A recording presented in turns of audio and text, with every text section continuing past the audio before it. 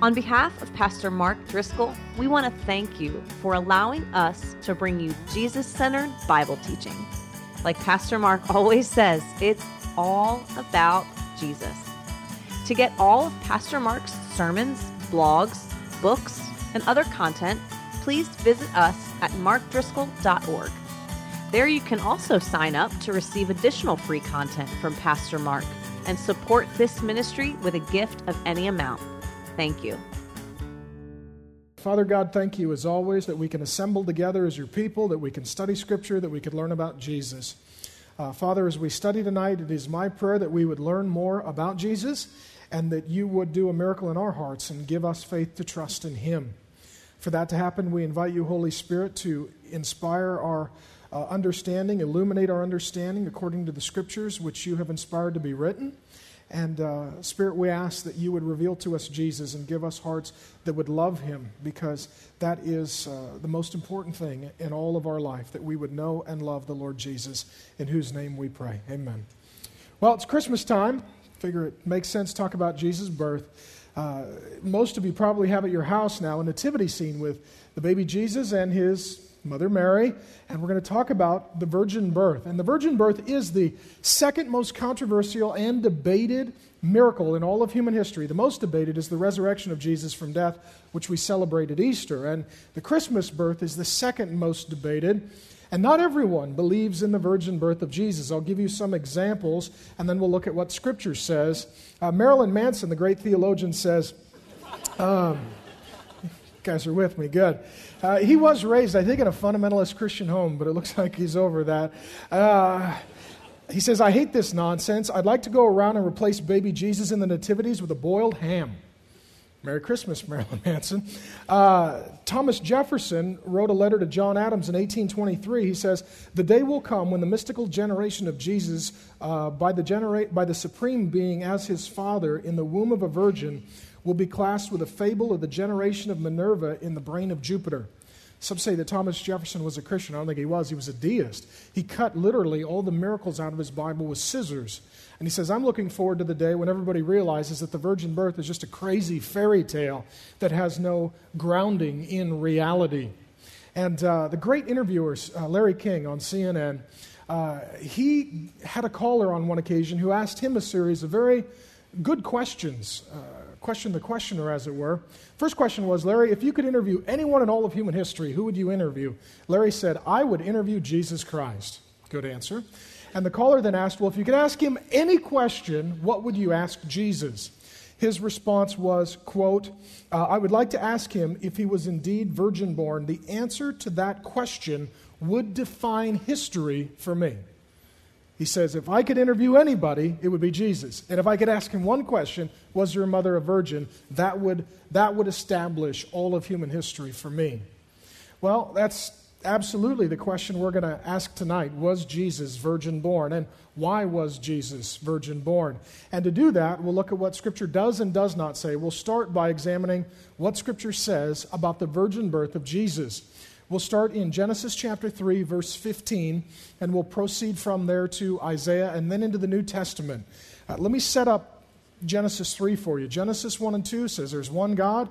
He made everything. He made us male and female. He put us on the earth to have love and joy and peace and life, that we sinned against God, separated ourselves from God. The result is that we now experience death, both physically and spiritually, separated from God and ultimately separated from life. And God knew we were in this state, and rather than leaving us in that state of sin, God came to us and God spoke to us, because God's a living, relational, pursuing God. And he spoke to our first parents, Adam and Eve, and he promised them that Jesus was coming to take away their sin and to restore a relationship with him. The theologians call this the proto-evangelion, or the preaching of the first gospel. So God preaches the first sermon to human beings. And in Genesis 3:15, the promise is made that Jesus is coming, and in the promise of the coming of Jesus, as spoken by God himself, there is a clear inference that Jesus would be virgin born. I'll read it to you. Genesis 3:15. God says, I will put enmity between you and the woman, between your offspring or child and hers. He will crush your head and you will strike his heel. Right here he is speaking about Satan, that ultimately a woman would give birth to a male child, a son, and that he would crush Satan and undo the problem of sin, but that Satan would physically wound and harm him. It's a prophecy into the future about the coming of Jesus. The reason why this is an inference about the virgin birth of Jesus is that Scripture is a patriarchal book, meaning that men are seen as heads of homes and churches, and that men are the way in which generations are articulated. So it will say that this man had these children, and then these men had these children, and the lineages and the genealogies in Scripture are traced through the male line. I'll give you 2 examples in Genesis. Genesis 5, Genesis 11. Long lists of generations traced through the male line. This man had these children, these men had these children, these men had these children. In Genesis 3, there is no mention of a father. This is very unusual. This is not how Scripture normally speaks, and this is not how Genesis in particular typically speaks. It's saying that a woman will give birth to a son. It doesn't mention anything about a father, which is not how it is generally stated in Genesis. So it's an inference that Jesus would be born as a male son to a woman, and it mentions nothing of his father because he wouldn't have an earthly father. Paul picks this up in Galatians chapter 4, verse 4, when he says, in the fullness of time, God sent his son born of a woman. Again, not speaking of Jesus having any earthly father, but rather just having an earthly mother. And so it dawns, the promise of the virgin birth dawns as early as Genesis 3, and then it becomes illuminated throughout the rest of Scripture. So we move forward from Genesis to the book of Isaiah, which was written 600 or 700 years before the birth of Jesus. And there, in Isaiah chapter 7, verse 14, is one of the most illuminating texts in all of Scripture that is emphatically declaring the virgin birth of Jesus. And we'll deal with that in great detail. Again, this is in your notes, but Isaiah 7:14 says, therefore, the Lord himself will give you a sign. Speaking here about the coming of the Messiah, the Jewish Savior, that God would have in accompaniment with his coming a sign, right, to point to. That's what a sign exists for, to point to something. There would be a sign pointing to Jesus, to make sure that when he was born, no one would miss his birth, and that we'd be assured that this is who we have been waiting for. Well, what is that sign? The virgin will be with child, will give birth to a son, and you will call him Emmanuel, which means what? God is with us. God has come down to be with us. Here's the prophecy. A virgin will give birth to a son, male child, and he will be Emmanuel, God come down to be with us. Now, this verse, speaking about the virgin birth of Jesus, is hotly contested on 2 fronts, and I'll deal with both of them in succession. The first, some who oppose the virgin birth say that this verse was not talking in future terms about the birth of Jesus. It was intended instead to be understood as an immediate prophecy about the birth of a son in that day. And both are correct. This prophecy, like many others, actually has dual fulfillment. And if you look at the context of Isaiah 7, 10 through 14, God speaks to Ahaz, who was a king in that day, and says, you're going to have a son. So there is a promise that he would have a son. And then God speaks a second prophecy to the house of Israel, to the Jewish people, to the house of David, saying, and you will have a son too. And the difference will be that Ahaz's son will be a king, but you will have a bigger king. That Ahaz's son will rule over his kingdom, but that Jesus will come as the King of Kings, ruling over all kingdoms. Because Ahaz will have a son, but his son won't be able to take away sin and redeem people and reconcile them to God and bring peace to the earth. That king isn't going to be enough. They need another king, and so there will be another king coming in the future, down the corridor of time, that being Jesus Christ, born of the Virgin, who is God with us. And so there is a dual fulfillment here, and I will acknowledge that. But the point is that King Ahaz will have a son, but that's not going to change the world and fix the problem of sin. And so there needs to be another king, Emmanuel, God with us, God coming down to rule and reign, to bring the nations together, to overcome sin, and to reconcile us to God. 2 chapters later, Isaiah chapter 9. Same writer, speaking of the same series of prophecies about the coming of the same Messiah. He gives us even further illumination, more light on the promise of the virgin birth. And so we'll move from Isaiah 7, just in your Bible, it's the next page or two. Isaiah 9, verses 6 and 7 says this, "For to us a child is born." So we're looking for a baby. "A son is given." We're looking for a male. "And the government will rest on his shoulders. He'll rule over all the governments, not just one nation. And he will be called Wonderful Counselor," what? A lot of you have got this on your Christmas card. He's Mighty God. Now, this can't be Ahaz's son. I mean, Ahaz doesn't have a religion, right? I mean, his son doesn't have a religion. Nobody worships him as God. Mighty God, this son would be. "Everlasting Father, Prince of Peace. Of the increase of his government and peace there will be no end. He'll rule and reign forever over all the nations. He will reign on David's throne. He'll be descendant of the Jewish people through the line of David as the King of Kings. And over his kingdom, establishing and upholding it with justice and righteousness from that time on forever." This king will live forever. This is an eternal king, not just a king who lives and dies. It's the King Jesus who lives, dies, rises, and reigns forever. "The zeal of the Lord Almighty will accomplish this." It'll be a miracle. So again, we get the dawning of the promise in Genesis 3:15. It is inferred that there would be no earthly father, but that there would be an earthly mother. It then is clarified in Isaiah 7:14 that Jesus' mother Mary would be a virgin.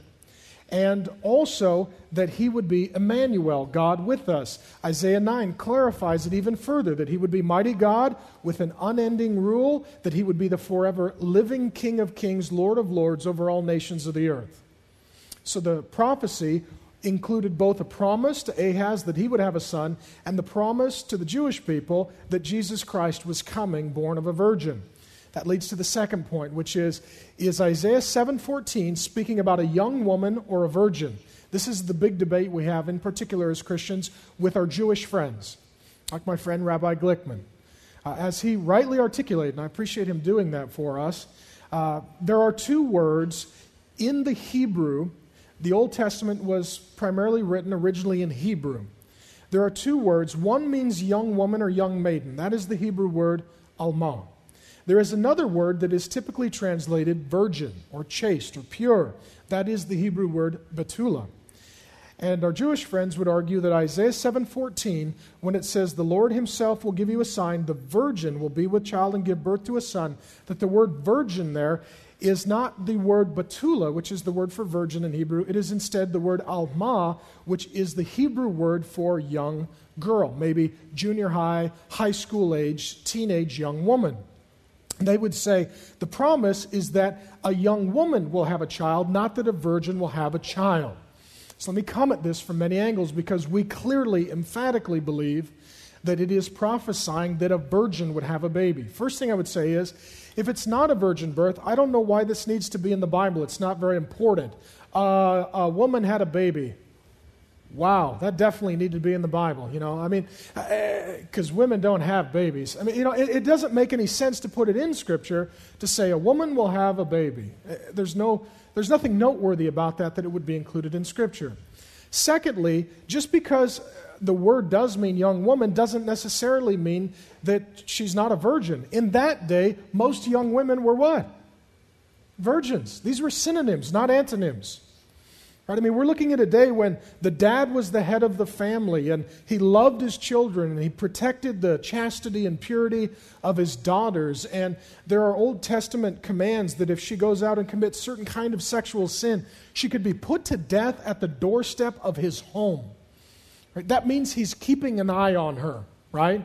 They didn't have GPS, but basically that's what we're looking at. A dad who is always sort of hovering over, keeping an eye on his daughters. And I would tell you this, that a woman raised in a devoutly religious home, you could say, well, is she a young woman or a virgin? She better be both, right? I have 2 daughters, and by God's grace and my gun, they will be young and virgin, right? That's my job as dad. and marksman. Those are my two primary duties. That if you walked in and said, "Oh, is that your young daughter or a virgin?" I would say, "Yes, that's my young virgin daughter." Those are not antonyms, those are synonyms.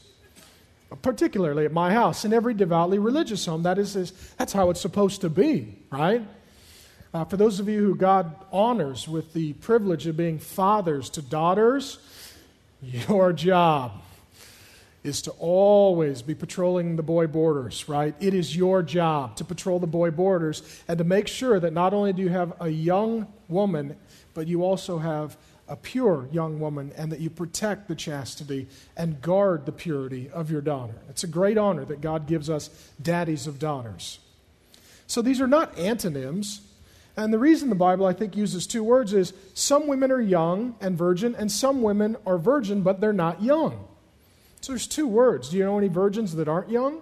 I know many. My wife and I have some dear friends that have never married and are still virgins in their 30s, 40s, 50s. So the word betula, virgin, can often refer to older virgins, and the word alma for young woman can refer oftentimes to young virgins. It's not a distinction of chastity, it's a distinction oftentimes of age. Furthermore, the Scripture uses both of these words oftentimes in the same chapter, within a few verses, speaking about the exact same woman, using them as synonyms, not antonyms.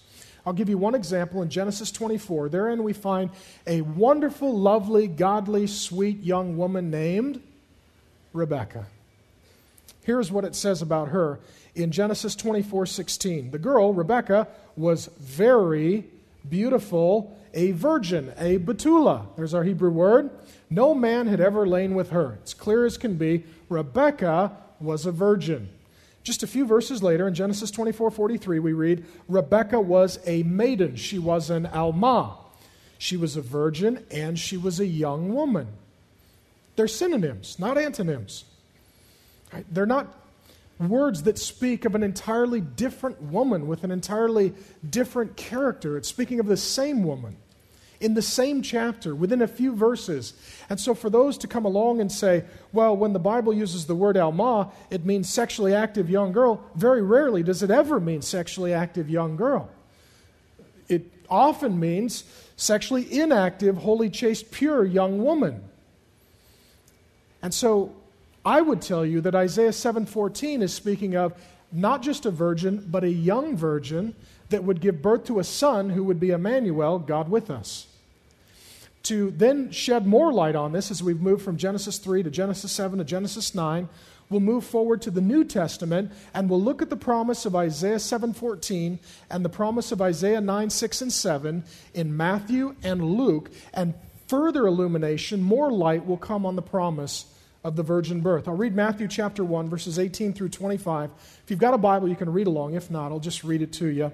I didn't put it in your notes because it's quite lengthy. But it says this, Matthew chapter 1, verse 18. And Matthew, by way of preface, is a Jewish man who is writing Matthew to teach the Jewish people that Jesus is the fulfillment of all of the Old Testament promises, the Messiah, the one they've been waiting for. It says, this is how the birth of Jesus Christ came about. His mother Mary was pledged to be married to Joseph. Betrothed, some of your translations will say. Engaged, that's our modern equivalent. All right, ring on her finger, date on the calendar, we're going to get married. But before they came together, what is that? Virgin. All right, before they had any physical relationship, she was found to be with child through the Holy Spirit, which is a miracle. Because Joseph, her husband, was a righteous man and did not want to expose her to public disgrace, he had in mind to divorce her quietly. Betrothal in that culture was so binding that to break it required a legal divorce, even though you had not yet consummated the marriage. And so now Joseph, you guys who are aspiring to be married, and I know that in this room there are hundreds of young men saying, I want to be married and I'm looking forward to be married. Okay, put yourself in Joseph's shoes. You find this young gal, she loves the Lord, you're excited, she's cute, you dig her, she's awesome. She comes to you and says, we're expecting. And you say, I've never even kissed you. We're not expecting anything, right? Now you're on the horns of a dilemma. You're like, my virgin, pregnant girlfriend I never kissed. This is weird. This is right for a guy. How many of you guys would agree? This is worst case scenario. Worst case scenario, right? Right, yeah. So now he's got a few options. He can divorce her, and if he does that, he will have to declare why, and he would have to say she's been sexually active and committed adultery, and what could they possibly do to her at that point? Kill her. He says, well, I love her, and I think she cheated on me, but I don't want her to die. I also don't want to be stuck raising some other guy's kid I don't even know. So Joseph is this guy who's trying to figure out what to do. He doesn't want to shame her. He doesn't want her to be killed. He also doesn't want to marry her and be raising some other guy's kid. So he's trying to figure out how to extricate himself from this relationship in the most kind and honorable way that he can. He's a decent fellow. Verse 20, but after he had considered this, an angel of the Lord appeared to him in a dream and said, Joseph, son of David, do not be afraid to take Mary home as your wife, because what is conceived in her is from the Holy Spirit. It's a miracle. She will give birth to a son, and you are to give him the name Jesus. It's a derivative of Joshua, meaning Yahweh God saves people from their sins, because he will save his people from their sins. How many of you guys at this point, it's really taken a weird twist, has it not? You're like, my wife I never kissed is pregnant with the baby of the Holy Spirit. I'm a carpenter. This is a lot. You know, I swing a hammer for a living. I have a lunchbox. You know, I mean, this seems like a lot. All this took place to fulfill what the Lord had said through the prophet. What prophet? Isaiah. What chapter? 7. What verse? 14. He quotes it. The virgin. Is Mary a virgin? Yep. She's a young virgin, junior high school age girl. She's both Betula and Alma. She's young and virgin. But here, Matthew says, this was all promised in Isaiah. The virgin would give birth to a child. You've never touched her, and she's chaste and pure. The Holy Spirit has miraculously enabled her to conceive. This is just what Isaiah was talking about. If there were any controversy about what Isaiah intended, it is here clarified. The virgin will be with child, will give birth to a son, and they will call him Emmanuel, which means God is with us. The eternal God has come down in the person of Jesus Christ through the womb of the Virgin Mary. When Joseph woke up, he did what the angel of the Lord had commanded him and took Mary home as his wife. Let's get married. I'm going to love you. I'll adopt a son. I'm going to obey the Lord. He had no union with her until she gave birth to a son. So she was a virgin until after Jesus was born. After Jesus was born. And he gave him the name Jesus. We'll jump forward to Luke chapter 1, verses 26 through 38. This is the second recording of the birth of Jesus. There's no recording of the birth of Jesus in Mark's gospel. John's gospel speaks of it more theologically. The historical record is most clear in Matthew and Luke. So we'll read Luke as well for even further illumination on the promise of the virgin birth of Jesus. Luke chapter 1, verse 26 says, in the 6th month, God sent the angel Gabriel to Nazareth, a town in Galilee, to a virgin, pledged, engaged, betrothed to be married to a man named Joseph, a descendant of David, the virgin's name. You'll notice a theme here, right? The virgin, the virgin, the virgin, the virgin, the virgin. Echoes of Isaiah 7:14. The virgin name was Mary. The angel went to her and said, greetings, you who are highly favored, the Lord is with you. Mary was greatly troubled at his words and wondered what kind of greeting this might be.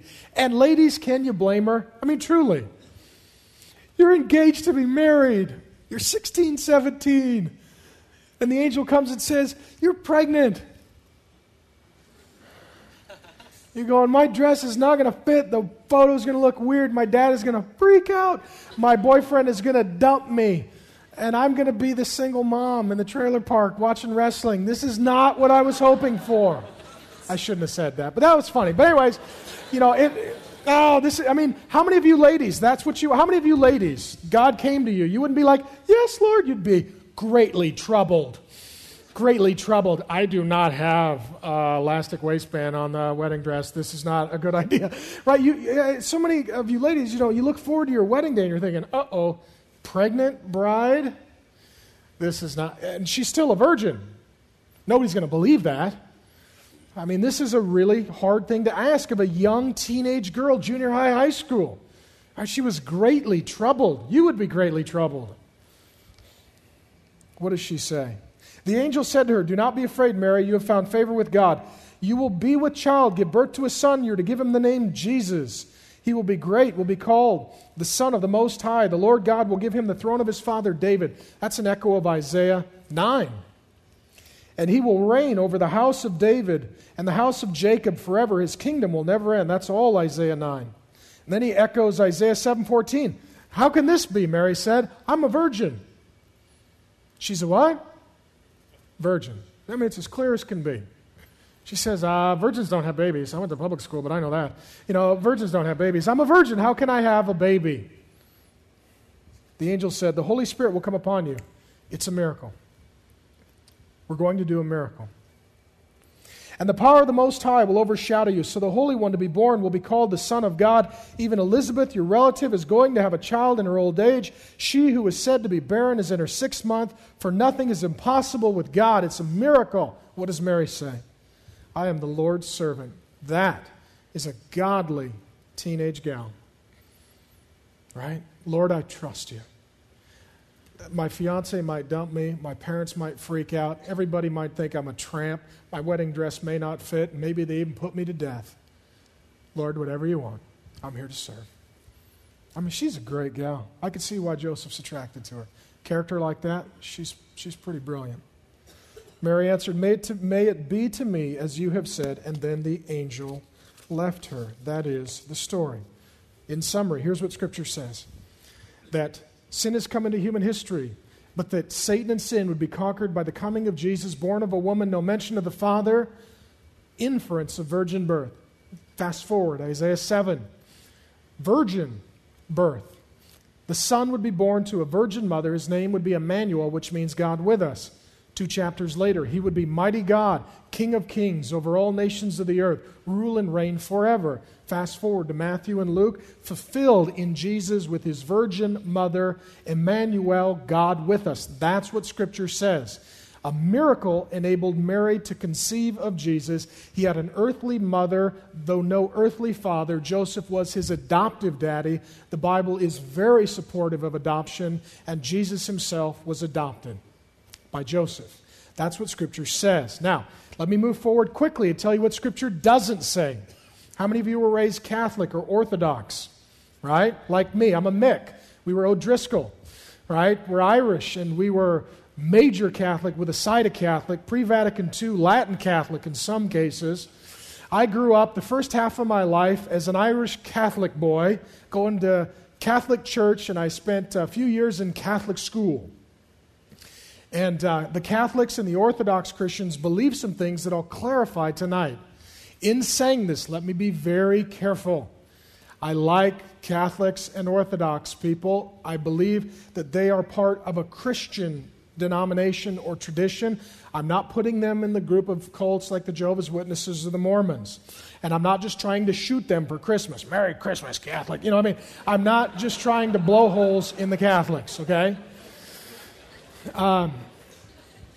I come from a long line of Catholics, and I still have many relatives that are Catholics. And there are many Catholics who love Jesus and are Christian brothers and sisters, and we would disagree with them, being Reformed evangelical Protestants, on some points, though there are many points we hold in common, like the Trinity and the virgin birth and the sinlessness of Jesus and his crucifixion, his resurrection.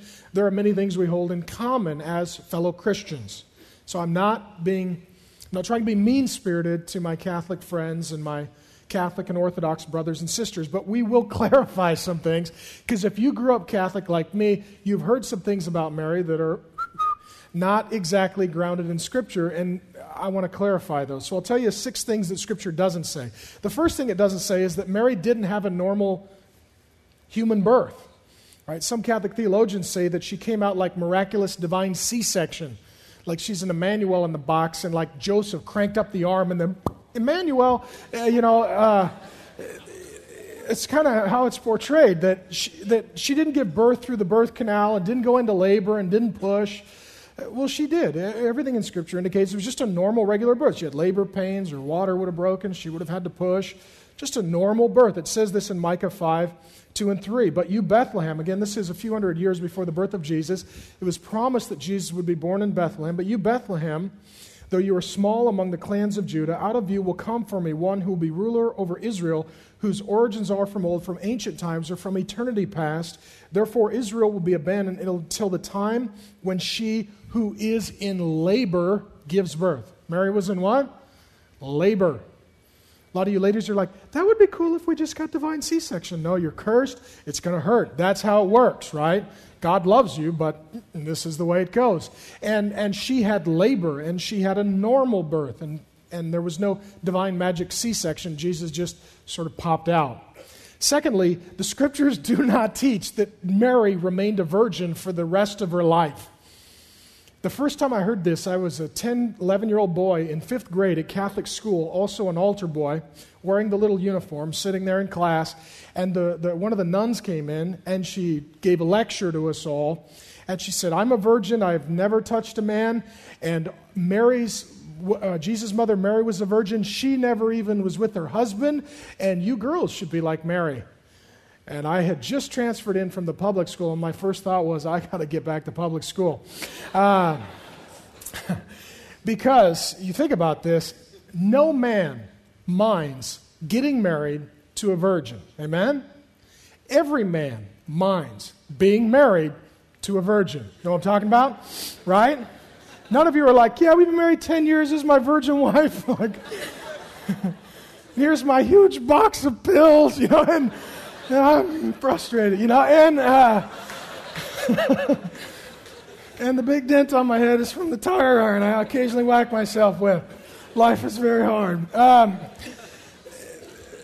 There is a teaching that became sort of popular in the 2nd century, became even more popular in the 4th century, that at the Second Council of Carthage in 2nd Council of Constantinople in 553, I'm working off memory, they declared Mary to be semper virgo, ever virgin, which means Joseph would be semper bummed, right? Like, ever bummed.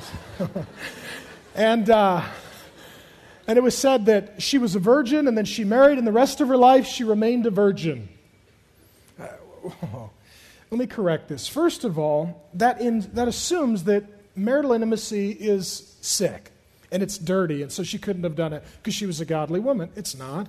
Genesis 1 and 2, God made us male and female, said it wasn't good to be alone. God brought Adam and Eve together.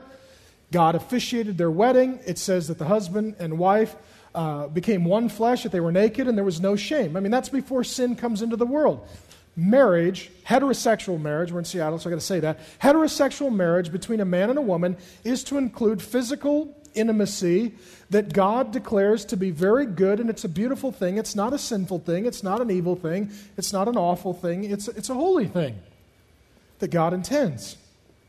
And 1 Corinthians 7 says, if you're married and you won't be with your spouse, you're sinning. Mary would have been a wicked woman if she married her husband and wouldn't have any physical intimacy with her. This position, to be fair to the Catholics as well, though, was held by Origen, Luther, Calvin, Zwingli, Wesley, the Second Helvetic Confession, and the Genevan Bible of the Reformation all say that Mary is semper virgo. She is ever virgin. She is not semper virgo. She was a virgin until Jesus was born. And then she had normal relations with her husband. I'll give you the reasoning. Genesis 1:25. Joseph had no union with Mary until she gave birth to the son Jesus. He didn't have any intimacy with her. Jesus was born, and then he did. Luke chapter 2, verse 7 says that Jesus was the firstborn. And that's a weird thing to say if he's an only child. Right? If I had one kid and you came up to me and say, who's this? This is my firstborn. How many do you have? One. Like, well, that's a weird way to say it. Right? I mean, firstborn assumes there's other kids. This is my oldest.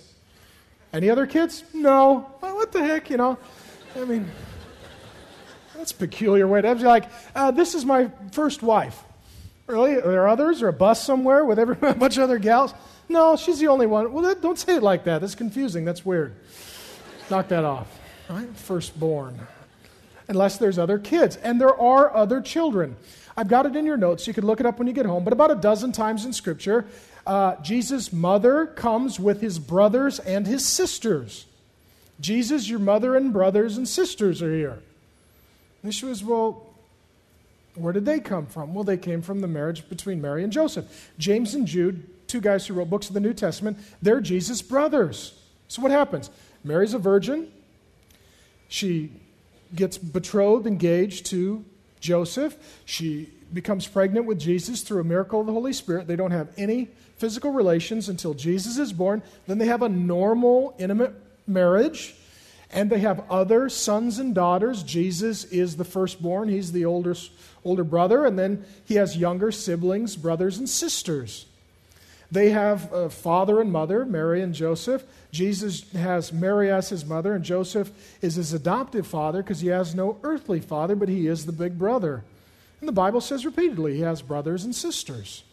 And so we do not accept the teaching that Jesus' mother was semper virgo, ever virgin, because she wasn't. That's not what Scripture says. Third thing I'd like to correct is that the virgin birth of Jesus was taken from pagan mythology and other religious traditions.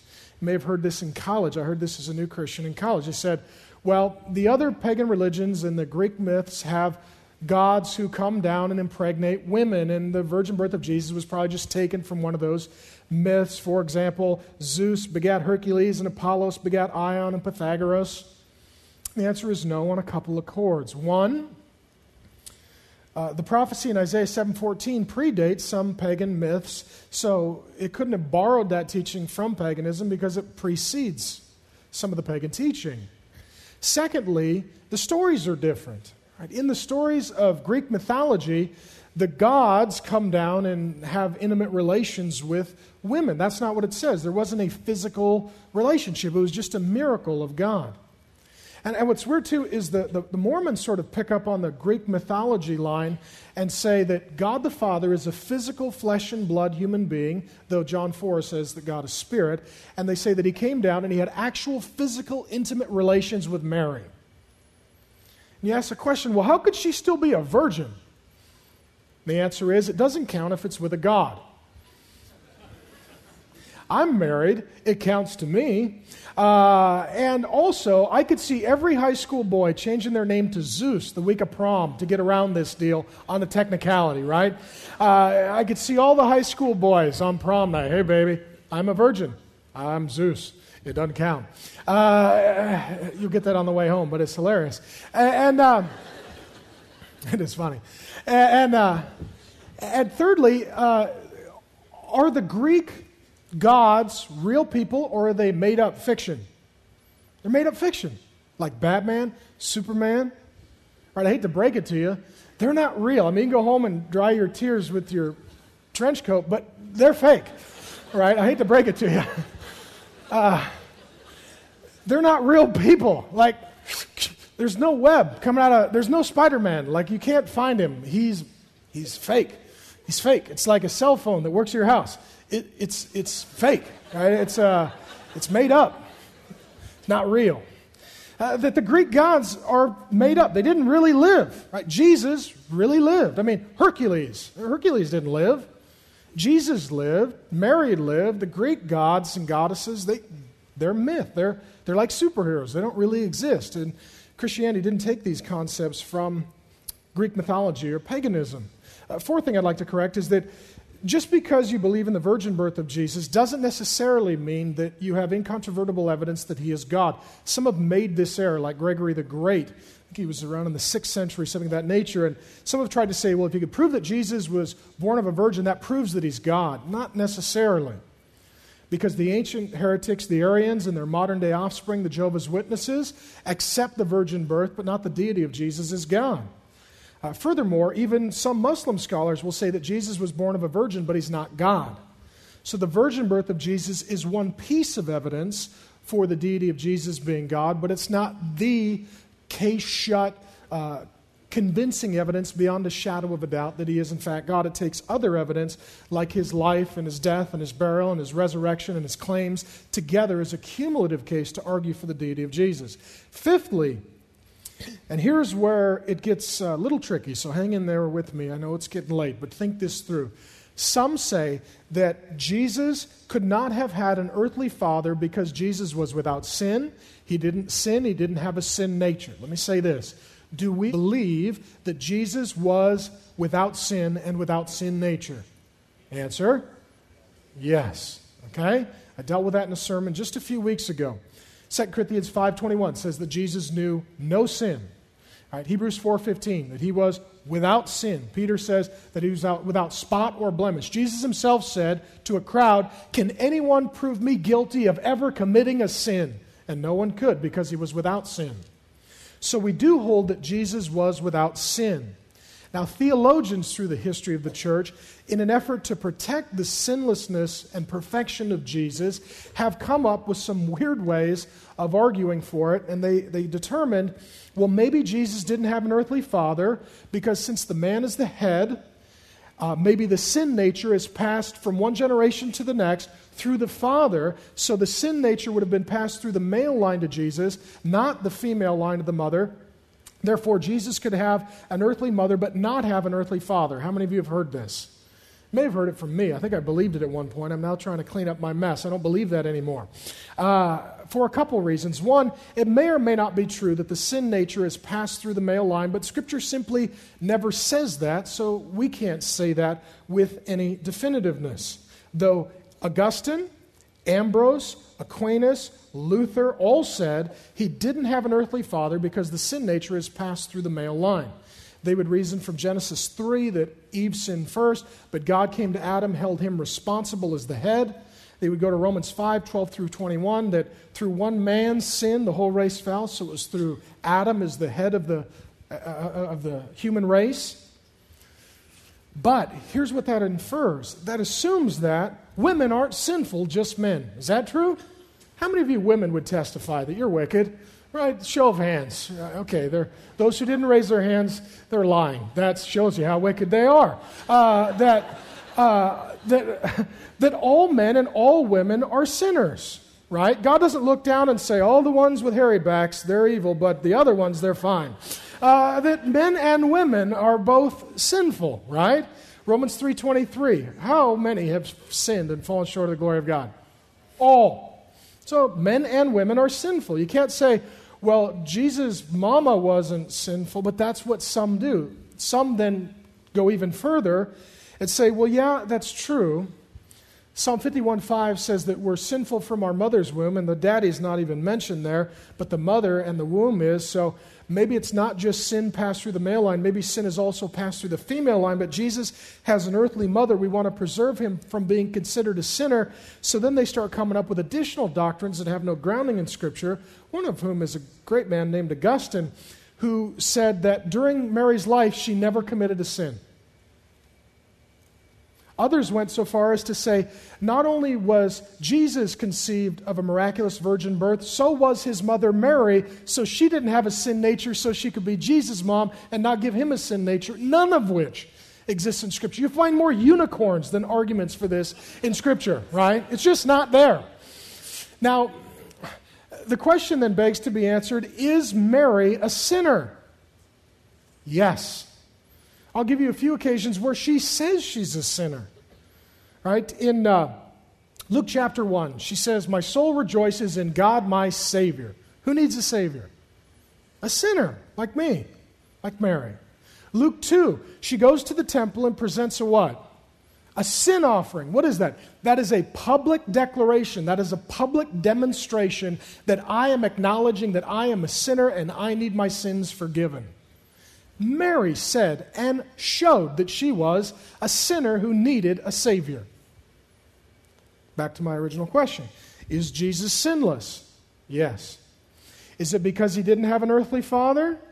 Not necessarily. Is it because his mother was conceived of a virgin and never committed a sin? Well, no. It was because he was conceived of a miracle of the Holy Spirit. It was a God thing. And if God can create the heavens and the earth out of nothing, if God can bring Adam out of the dust of the earth, if God can enable a virgin woman to become pregnant by the power of the Holy Spirit, he can also cause Jesus to be born without a sin nature, conceived without a sin nature, and to be empowered by the Holy Spirit to live a life of full obedience without any sin. We do hold that Jesus was without sin. That's what Scripture continually says, and Jesus himself declares. But it's not because of his mom or his dad, it's because of the Holy Spirit. It was God's work. It was God's work. And what happens otherwise is we start making more of Mary than Scripture does. She was conceived of a virgin, that she was born by miraculous conception, that she never did sin. What starts to happen then is we elevate Mary to that point where she's just a little bit under Jesus, but she is an object of adoration, that she is venerated in the words of some theologians. And as a young boy, I remember singing to Mary and praying to Mary, and I don't do that anymore. I sing to Jesus and I talk to Jesus now that I understand that Mary was a very wonderful, very godly, very devout, very holy, very wonderful woman who was mightily used of God, but that it's all about Jesus. And he is the one who was without sin. He is the one who was born of a miracle of the Holy Spirit, and that I need a Savior, and her Son is my Savior. It's Jesus. I say that in no way to denigrate Mary. I think she's a wonderful woman. I think that some Catholics have made too much of her. Some Orthodox have made too much of her. I think as an overreaction, some evangelical Protestants have made too little of her. I preached on Mary a few years ago, and a guy came up to me afterwards. He said, "What are we talking about Mary for? We're not Catholic." I said, "Well, she's in the Bible, and so we'll talk about her because she's a wonderful woman. We're not going to make up things about her that Scripture doesn't say, but what Scripture does say, we're going to study and celebrate and believe." My last correction I would like to make, my sixth, is that the virgin birth of Jesus is not unimportant. There have been a chorus of theologians through the history of Christianity who have said, the virgin birth, not a big deal. If we lose it, what do we lose? There's a very popular book today called The Velvet Elvis, where the pastor, to be fair, says he believes in the virgin birth, but he doesn't believe it's all that important. He essentially asks the question, if we get rid of the virgin birth, what do we really lose? It's not a big deal. Okay? Now let me clarify this. We lose a lot if we lose the virgin birth of Jesus. Why does it matter that we hold on to the virgin birth of Jesus? And I can tell you why sometimes there's a desire to get rid of the virgin birth of Jesus, because when you're talking to someone who comes from a more naturalistic, scientific worldview that sees creation as a closed system of cause and effect and laws, and they don't recognize that there's God who can break in and who can supersede laws and do the miraculous and supernatural, you end up feeling a little goofy telling them about what you believe. Well, the virgin had a baby, and they're like, "Oh yeah," and they rode a unicorn and made cookies in the tree with the elves, right? I mean, you could feel a little peculiar about saying what you really believe. Well, the virgin had a child, and he grew up to commit no sin, perform miracles, walk on water, fed people. We killed him. 3 days later, he rose. He conquered sin and death. He's the Lord God Almighty. That's what I believe. Say, well, maybe we get rid of that so we don't sound silly. So what do we lose? Well, here's why I would say we need to hold on to the virgin birth. One, Scripture says that Jesus was born of a virgin. Okay? And there are other things that God could have said in Scripture, but God, in saying this, is saying something we need to know. What God says in Scripture is what God has determined that we need to know. And if it's important enough for God to say it, then it's important for us to say it. And if God's willing to speak of it, then we must be willing to speak of it unashamedly and unapologetically. Furthermore, there is a thread I showed you from Genesis to Isaiah to Matthew to Luke, all the way to Galatians 4:4. God sent his Son, born of a woman in the fullness of time. There is a thread that runs throughout Scripture, and Isaiah told us that this was a sign pointing to Jesus. Right, this is an arrow pointing to Jesus to make sure that we didn't miss him when he entered into human history, that the virgin birth, that's the one we're really supposed to pay attention to. We can't miss that sign. We shouldn't miss that sign. And here is the story of the virgin birth of Mary. That Mary was a devout, godly, probably teenage girl who loved the Lord, was humble and simple, and God came to her and said, "I'm going to do a miracle. You're going to be a mom. You're going to give birth to Emmanuel, God with us. You're going to fulfill the prophecy of Isaiah." She obeyed the Lord, worshiped the Lord, broke into a song, said, "I'm the Lord's servant. Whatever he wants from me, that's what I embrace." Amazing example for all women, particularly young women. Then she gives birth to Jesus. She knows that it was a miracle that she was allowed to conceive. She raises Jesus, and she testifies, right, that he is without sin. If anyone was to know that he was a sinner, who would know? His mom, right? His mom. When Jesus says things like, can anyone prove me of ever committing a sin? His mom would have been like, oh, I whooped him all the time, right? I mean, your mom, if you said that, wouldn't your mom not show up? Be like, I whooped you all the time. I got carpal tunnel from whooping you. I whooped you so much without sin. Go home. I'm going to whoop you again. I don't care if you're 40. I'm going to whoop you now. Saying that kind of nonsense. She tests, she's there. She says, she doesn't say anything. My son, I saw him. He was without sin. I whooped those other kids, but I didn't have to whoop him. She sees him perform miracles, walk on water, heal people, feed people, raise the dead. He does all these miracles. She sees him die. She's there at the foot of his cross. She's there at his funeral. She's there when his body gets laid in the tomb. When he rises from death, she embraces him, and she testifies that he's returned back from death, conquering of sin and death, just like he promised. So much of this hinges on Mary's testimony being a godly woman. The final portrait we see of her is in Acts chapter 1, verse 14. In the early church, praying to Jesus, singing to Jesus. After he descended into heaven, she's worshiping her son as Savior, God. Say, well, what if Mary is not a virgin? What do we lose? Here's what we lose. Her testimony, her credibility. The only alternative explanation of the birth of Jesus given in his life in Scripture was that his mother was a tramp who was running around on Joseph, who came up with a crazy big lie that it was a miracle to dupe a foolish guy into taking care of her and a kid he didn't father. And they kept telling Jesus things like, at least we know who our father is, at least we're not illegitimate. Those who didn't believe in the virgin birth assumed that Mary was a very loose woman, that she was a liar, that she made up fanciful, crazy stories. Let me ask you this.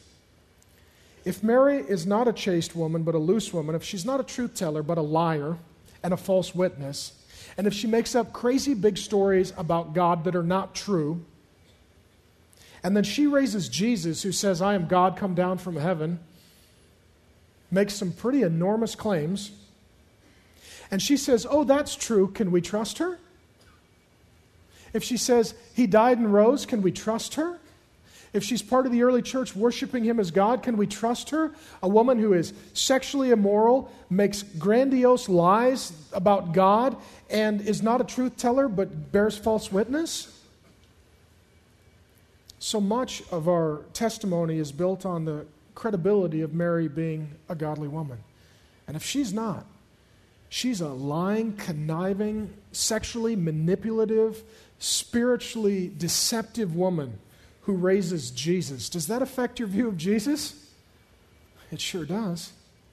You say, wasn't he raised by the loose, crazy woman who made up all kind of lies and blamed it on God and fooled people and was a con artist? The apple doesn't fall far from the tree, does it? Mary was a godly woman. Mary did love the Lord. Mary did tell the truth. Jesus' birth is miraculous. It's unprecedented. It's a sign. Jesus' mother is not the object of our faith, but she is a tremendous example of faith. A teenage girl preparing her wedding says, Lord, I'm your servant. Whatever you want, I trust you. She sings a song of worship and praise, and she entrusts herself and her future and her child to God.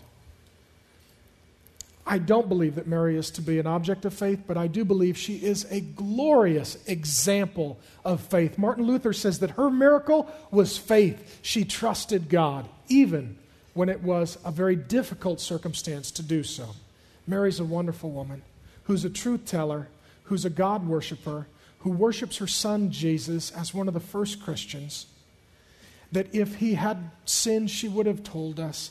Had he not been born of a miracle, she would have told us. Had he not risen from death, she would have told us. She's a credible, godly, devout woman, not sinless. But here's what even makes that cool. It shows that God, the Lord Jesus Christ, is willing to work through and with sinners like Mary and you and me. He's Emmanuel, God with us. And that as by the miracle of the Holy Spirit, Mary gave birth to Jesus, then Jesus, by the power of the Holy Spirit, gives new birth to us, births us spiritually so that we're born again as Christians.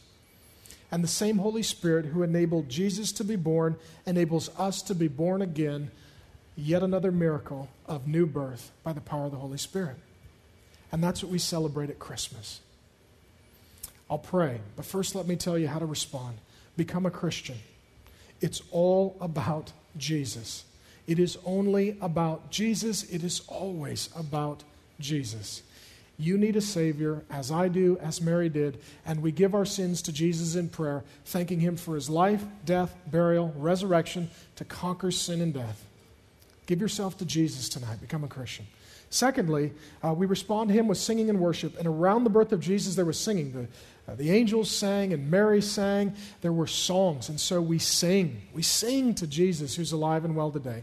You can give of your tithes and offerings if you're a Christian. You can partake in communion if you're a Christian, remembering Jesus' body and blood. And I'll go ahead and pray. And we will have Jesus as our object of faith. And today with Mary, we will follow in her example of faith, trusting God, worshiping Jesus as Christians, singing songs to Him. So Lord Jesus, thank you so much that you have fulfilled the promises of Scripture, that you were born of a woman as a man, that you were born to a virgin in the town of Bethlehem, that you are Emmanuel, God with us. You are mighty God, King of kings, Lord of lords, Prince of peace. Lord God, we thank you so much for Scripture, that it is divinely inspired, that it is Holy Spirit enabled, that it points us with clear signs to Jesus. Jesus, may we respond to you in faith. May we follow in Mary's example of faith. May you be the object of our faith. May we now sing to you as the angels did upon your birth and as Mary did in hearing that your birth was to occur. And Lord Jesus, it is our prayer that you would give us faith, that we would experience the miracle of the Holy Spirit, the miracle of new birth. We ask this in your name. Amen.